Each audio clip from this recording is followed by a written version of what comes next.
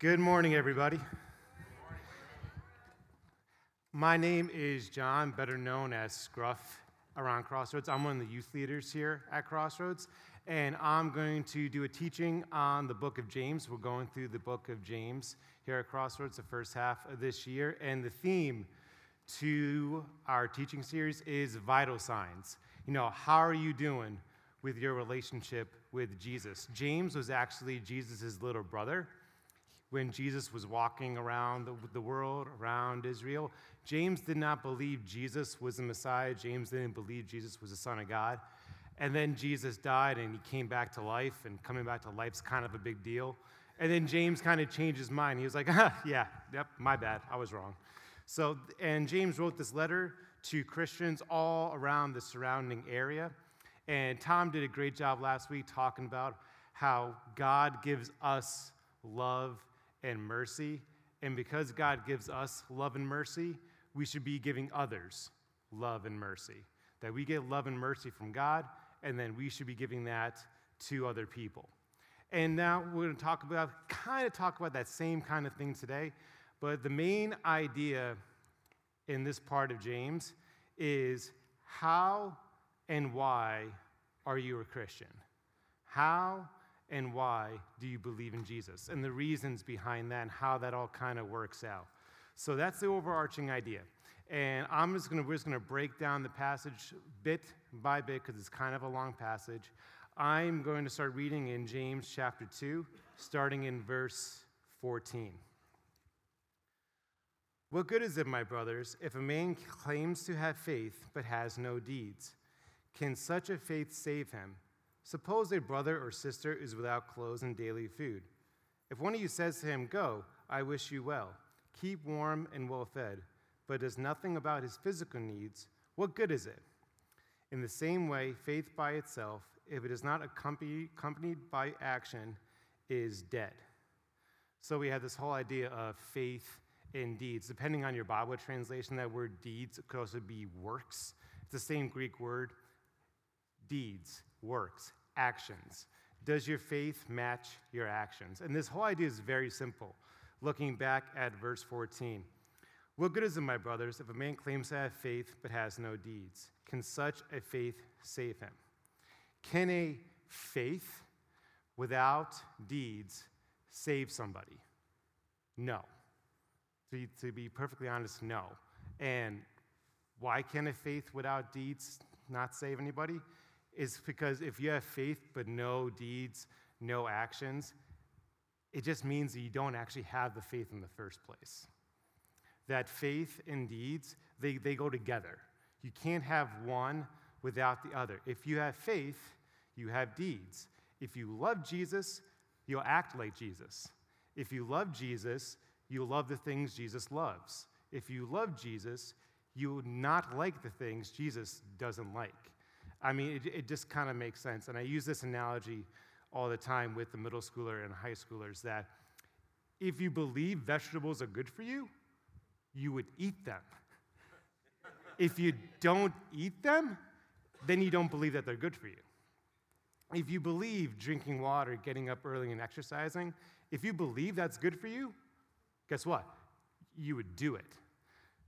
That's how the two work together. You have a faith, but then you have actions and deeds and works that go together. And then the next part of this passage talks about that, starting in verse 15. Suppose a brother or sister is without clothes and daily food. If one of you says to him, "Go, I wish you well, keep warm and well fed," but does nothing about his physical needs, what good is it? So this whole idea of loving others, taking care of others, there's a sign over there that says love God and love others. Loving others is kind of a big deal. And if you see somebody who doesn't have clothes, doesn't have food, the basic things in life to survive, and you just say, "Oh, you're fine," and you don't actually help them, that's ridiculous. That we are called to love people no matter what. That faith always has deeds, always has actions. The two always go together. You can't have one without the other. And this is summarized at the end in verse 17. Verse 17, in the same way, faith by itself, if not accompanied by action, is dead. Faith, that kind of faith, with no action, with no proof, with no deeds, with no evidence, is dead. Why is it dead? Because that means you don't actually have the faith in the first place. Faith and works, faith and deeds, faith and actions, they go together. You can't have one without the other. If you love Jesus, you act like Jesus. For those of you who are old enough, I have a WWJD bracelet still. Everyone used to wear these. If you love Jesus, you do the things Jesus wants you to do. What would Jesus do? And I know that's kind of hard for some of us to hear, and I know like argumentation and like some people might be in your mind defensive right now, and the thoughts of, whoa, wait, like, you know, my faith is just very personal. I have a personal faith in Jesus. Like, yeah, I'm not like all about it on the outside, but like inside, like I've always believed in God. I've always believed in Jesus. You know, me and Jesus, you know, we're good, but it's just like I'm very to myself about it. And I just think that's kind of funny. That's how most of us would kind of think when we hear something like this, because James talks about that kind of person, that kind of mindset in the next two verses, in verses 18 and 19. Starting in verse 18. But some will say, you have faith, and I have deeds. Show me your faith without deeds, and I will show you my faith by what I do. You believe that there is one God. Good. Even the demons believe that and shudder.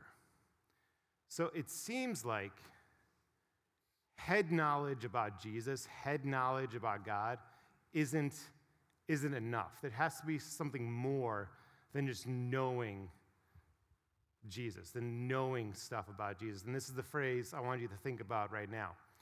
Do you know Jesus, or do you just know stuff about Jesus? Because there's a difference.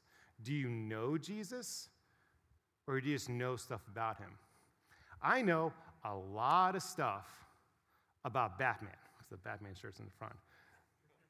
But Batman's not real. I'm sorry. But I do know a lot of stuff about Derek Jeter.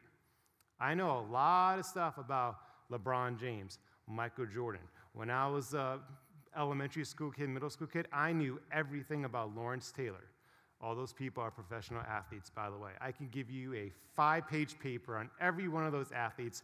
Right now, no bibliography, I just know it. But I don't know them. I just know stuff about them. And there's a difference. I know Amanda.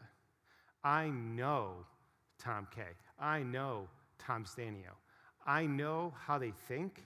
I know what they like. I know what they don't like.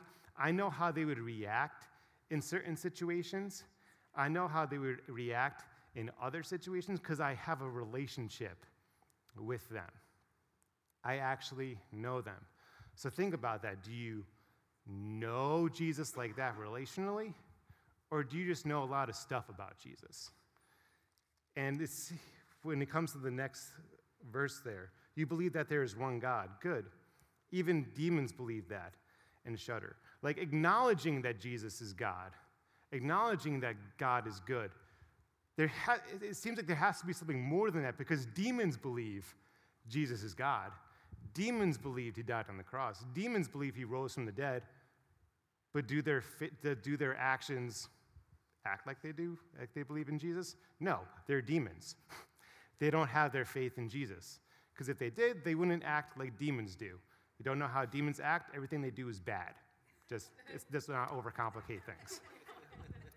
If you believe in Jesus, you'll act like Jesus. If you believe in Jesus, you'll think like Jesus. Faith and deeds, they go together. And I was doing some research on this, and saying to a friend, saying to a bunch of people back in the day, like when this was written in the first century, believing in one God was like a crazy idea because polytheism, the idea that there are multiple gods out there, everyone believed that. Like that was the norm. You know, there's a God for the grass, a God for the rocks, a God for the clouds, a God for the sky, gods for everything. So for someone to come out and say, actually, there's only one God, that was a crazy idea. So you yourself might have some like really radical ideas about God that are true, that maybe not a lot of people would believe them. But still, that doesn't seem like it's enough when you look at the passage, that just having that kind of faith, that kind of head knowledge, isn't enough. That faith, if you have faith, you have the deeds, you have the works, you have the actions that go with it. The two go together. You can't have one without the other. And James, as we finish up this passage, gives two examples of people in the Old Testament that show that, like, if you have faith in Jesus, you will have deeds and actions and works like Jesus. And these two people are completely separate, complete opposites of each other. So let's look at that starting in verse 20. You foolish man, you want evidence that faith without deeds is useless? Was not our ancestor Abraham considered righteous for what he did when he offered his son Isaac on the altar? You see that his faith and his actions were working together, and that his faith was made complete by what he did. And the scripture was fulfilled that says, Abraham believed God, and it was credited to him as righteousness. And he was called God's friend. You see, a person is justified by what he does, and not by faith alone. Okay, so Abraham, if you never opened the Bible, if you're not so familiar with this story, here's the story. Abraham was the first Jew. He was the first person that God called and said, hey, Abraham, you are going to start the family tree of God. Because of you and your family line, I'm going to make you a father of many nations. All the Jewish people are going to trace back their lineage to you, and I'm choosing you to do that. And Abraham and his wife laughed at God because they tried to have kids, and they weren't able to. And at this point, when God's having this conversation with them, they're close to 100. So they're like, yeah, this isn't going to happen. And God's like, no, it's going to happen. So God fulfilled his promise, and he gave Abraham a son called Isaac. And one day, God said, Abraham, instead of sacrificing an animal to me, I want you to sacrifice your only son, the son that you've been waiting over 100 years for. I want you to kill him instead of an animal as a piece of worship for me, which sounds weird, but don't worry, it gets better. So Abraham goes to God, okay, if that's what you want me to do. And this, I was thinking about this too. This wasn't just like a, hey, Isaac, come here, let's go in the backyard. And it takes like 10 minutes. This was a process. This was, you had to gather up the materials for the altar and for the sacrifice. Abraham had servants. He had to get his servants to get all the materials. They had to hike to this mountain and then hike up a mountain. This was like days and days. And then Abraham had to tell a couple white lies to Isaac, because Isaac's like, oh, where's the animal? And Abraham's like, don't worry about it.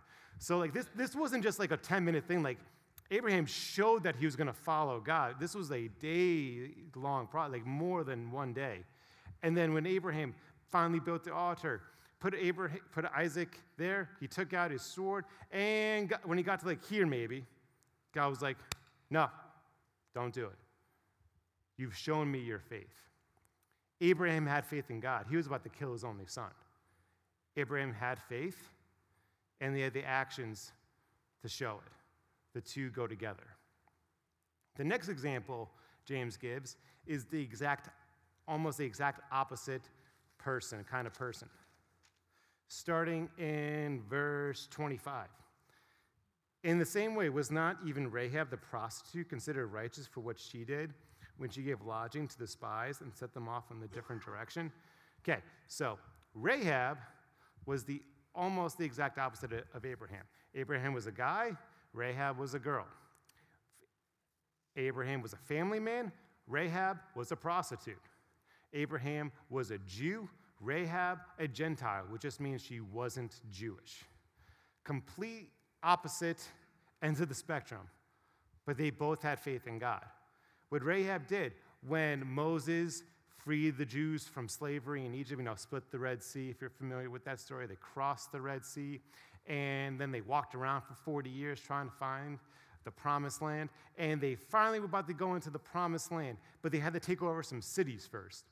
So the Jewish army, they sent in spies into the city to kind of scout out the area. And Rahab was in the city, and she heard of this God who split the Red Sea, who defeated Pharaoh and the Egyptians. And she feared and respected this God. So when she saw the Jews, the spies, she goes, hey, I'll help you guys out. To spare my life and my family's life, I'll help you out. I've heard about this God. I want to be on that team. And she helped out the spies, even though if she got caught, it would cost her her life. She definitely had faith in God. She helped out spies of a foreign nation take over her own city. That her faith in God was accompanied by her actions, what she did.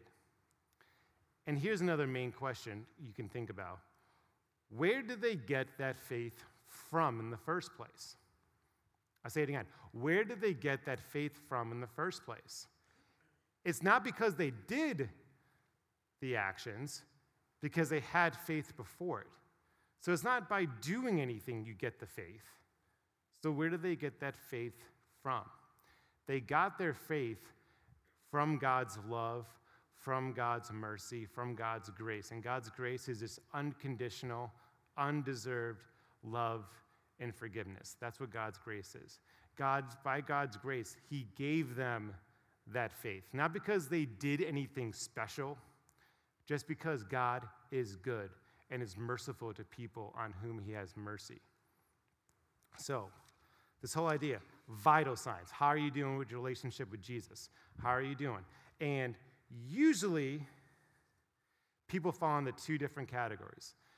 I've said this multiple times. Hopefully it's kind of sinking in. That faith without deeds is dead. Faith without deeds is dead because you don't actually have faith. But the Bible also says that deeds without your faith is useless. Deeds without faith is useless. Just doing a bunch of good things without faith, useless. Faith without deeds is dead.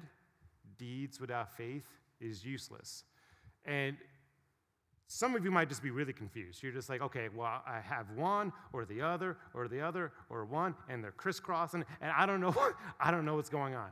Usually, people fall into two different categories when it comes to this topic. Usually, person A is like person A or person B. Person A just has faith. Just thinks they have faith, but not a lot of deeds. No, not really has a lot of deeds. So person A will kind of think to themselves, hey, like, I have faith. I believe in God. I've always believed in God.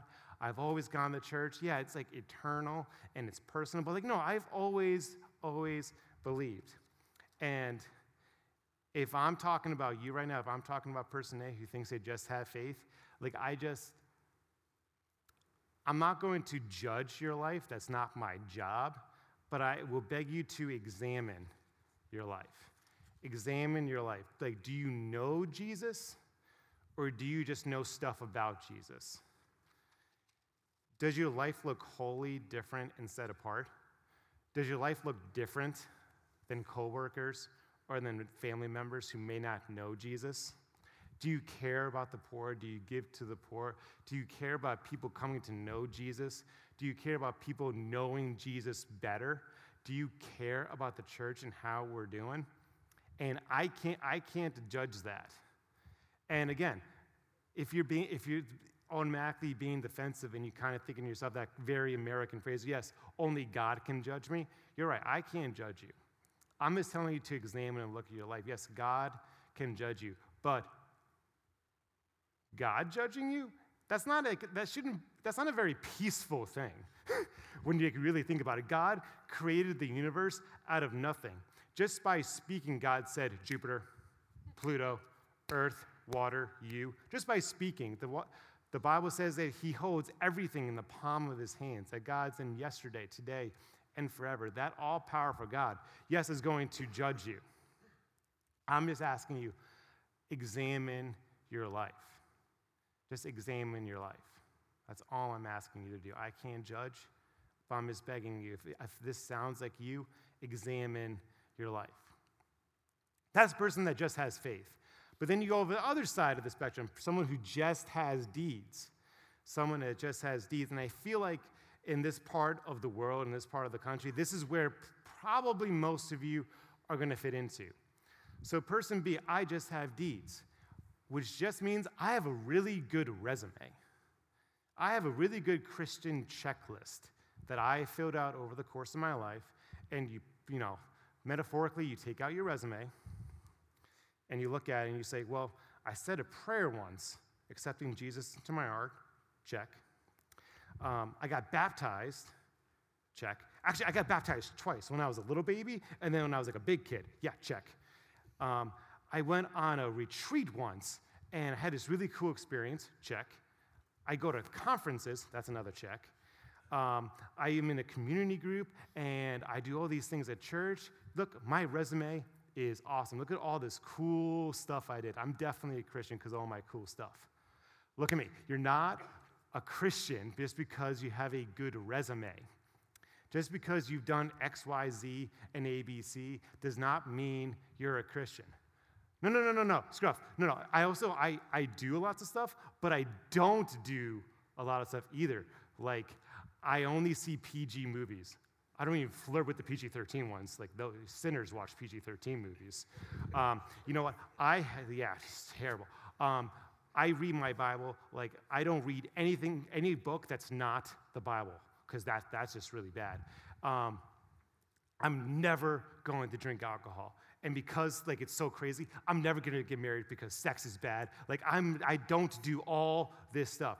Again, just because you don't do something or you do something doesn't make you a Christian. Just because you do a lot of stuff and just because you don't do a lot of stuff, just because you have a good resume, doesn't make you a Christian. And hopefully I confused you enough right now that you might be thinking, well, okay, you say if you just have faith, that doesn't mean you're a Christian. If you just have deeds and works and I have good actions, that doesn't mean I'm a Christian. What is happening? Here's how you can check stuff. Here's how you can kind of like think about it. Remember, faith and actions go together. Faith and actions, they go together. If you believe in Jesus, you act like Jesus. If you love Jesus, you do the things Jesus wants you to do. And I heard a pastor recently, he asked this question. He started his sermon out with this question. And it really made me think, and hopefully it makes you think. And this will kind of track how you're doing. In your head right now, think to yourself, why are you a Christian? Like, that's like the first question I started this talk out. Why are you a Christian? Think of a 1 to 2 sentence answer in your head. Why are you a Christian?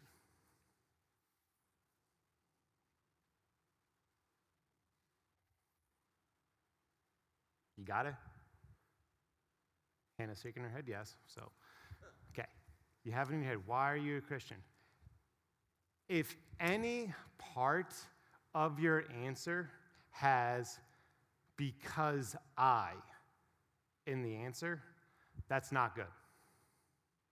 If any part of your answer has because I in there, that's not good, because it should be because of him. That salvation's all about Jesus, that Jesus initiates salvation. Jesus accomplishes salvation. Jesus completes salvation. Jesus secures salvation, all for the glory of his name. Everything is about Jesus, not about me. This book is not about me. This book is about Jesus. Everything's about Jesus, not about me. It's when we make things about us, we get into trouble. And I think a passage in another book in the Bible kind of talks about this. Well, it's in the book of Ephesians. Ephesians was written by a guy named Paul. He was a church leader back in the day. He was writing a letter to the churches in Ephesus. And he starts out talking about how we were before we knew Jesus. And you were dead in your trespasses and sins in which you once walked, following the course of this world, following the prince of the power of the air, and the spirit that has now at work at the sons of disobedience, among whom we all once lived, following the passions of our flesh, carrying out the desires of the body and mind, and were by nature children of wrath, like the rest of mankind. See, this is the human problem, that I can't do anything to get God to love me because I'm a sinner. It says that you were dead in your trespasses and your sins. You were spiritually dead. What can dead bodies do? Nothing. They're not alive. They can't breathe. They can't think. Nothing. And that's how you and me were. We were spiritually dead.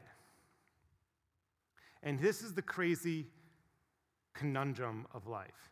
God is all powerful, all knowing, all loving, all just, all good. God is all good. God is good, and I'm not. And what should a good God do to someone like me? Because I'm not good. What should a good God do to someone like me? I was a child of wrath. We are all children of wrath. And then when you look at the cross, you see God's anger on sin being poured out on his only son because sin needed to be punished. And God says, I created these people in my image. I'm going to give them a way out if they repent and put their faith in my son. I won't pour my wrath out and my anger out on them because I've already poured it out on my son. You see, there's this exchange that happens when you put your faith in Jesus. Jesus on the cross receives all my sin and all my shame. And then spiritually, I get Jesus' righteousness and goodness and holiness. Because my sin needed to be taken care of. My sin needed to be punished. And Jesus took that punishment for my sin away on the cross. And when you look at the cross, you see God's anger and love on Jesus at the cross. We need Jesus to take care of our sin because we're the problem in the first place. We can't fix it. Tom did a great job last week of explaining this, that we can't fix ourselves, kind of like we're jumping from on the edge of the Grand Canyon. We want to go from this side to that side. If I jump, if you jump, if an Olympian jumps, we all might jump farther distances, but we're all going the same place because we're not making it to the other side. We can't get God to ourselves by ourselves because of our sin. We're tainted in sin. And this is probably the best metaphor I've had. Imagine me, I'm walking along the beach, I have a bowl of ice cream. I mean, you might chocolate ice cream with chocolate fudge and chocolate sprinkles because that's how you eat ice cream. Chocolate everything, no vanilla. Don't talk to me about strawberry. So I'm eating my chocolate ice cream. I'm out walking along the beach, and seagulls start flying around. And they go to the bathroom. And whatever they do falls in my bowl of ice cream. Now, I have a couple options here. I can either try and scoop all of it out, but even if I get most of it out, it's still gross. I can try and mix it all together after I scoop some of it out and then try and eat it. Or I can try and find a friend and be like, hey, give me more of your ice cream, and then maybe I can kind of blend it all together. And outside of maybe a couple people in this room, no one's eating that bowl of ice cream because we're tainted in sin. There's nothing we can do. We've sinned once. We were born in sin, and we're tainted, and we need our sin taken care of, and that's what Jesus did on the cross. See, God saved me, God saved you, not because you're good, but because God is good. The rest of that passage, and I don't want to blame Norbert for this, but Norbert's popping in my head, that the rest of that passage starts with one big but, that we are sons of disobedience. We're children of wrath like the rest of mankind. But God, being rich in mercy and because of a great love in which he loved us, even when we were dead in our trespasses, made us alive together with Christ. By grace you have been saved. We are dead in our sins. Dead. We couldn't do anything. Jesus is the one that made us alive. Jesus is the one that gave us breath and a new heart and a new mind so we could follow him. Why? Because we do anything good and special? No. It's because God is good and he is special and he gives us mercy when we don't deserve it. The rest says, it's by grace you have been saved. not because it works. It's not of your own doing. It's a gift from God. You didn't earn your salvation. You didn't deserve your salvation. Jesus gave it to you as a free gift. And he offers it all to all who repent and turn to him and put their faith in him. Jesus dealt with your sin on the cross, and you're able to live with Jesus because Jesus conquered sin and death by rising from the dead, physically rising from the dead 3 days later. So his spirit can be with you because Jesus said he would never leave us or forsake us. For all who call upon his name, he's given us a right to become children of God, adopted into God's family. A former pastor in New York City, he's really famous. His name was Tim Keller. He says this. He said, "We don't obey so we get God's love. We are loved, and so we obey." We have faith. We have faith in Jesus. We believe that Jesus died to forgive our sins. We believe Jesus died because he is good, and we are not, and we don't deserve it. And out of gratitude, we obey God, and we listen to God, and we do the things he wants us to do. It's not based on me. It's all based on Jesus. It's all because of Jesus. And as the band plays a few songs to end our time together, these are the questions I want you to be thinking about. Like, do you have faith? Do you actually have faith? If so, what are you going to do about it? Do you just have deeds? Have you been thinking to yourself, I'm just trying to be completing a checklist? I'm just trying to have a really good resume to try and impress God? Think about that. If you think you're just doing deeds, if you think you're just trying to complete a checklist, what are you going to do about it? Are you a Christian? Are you going to put your faith in Jesus? If so, what are you going to do about it? What is God telling you? What are you going to do about it? At any point you need to vent or talk things through or just get prayer, please go to the back in the prayer area. People love to listen to you and talk with you and pray with you about what we talked about this morning.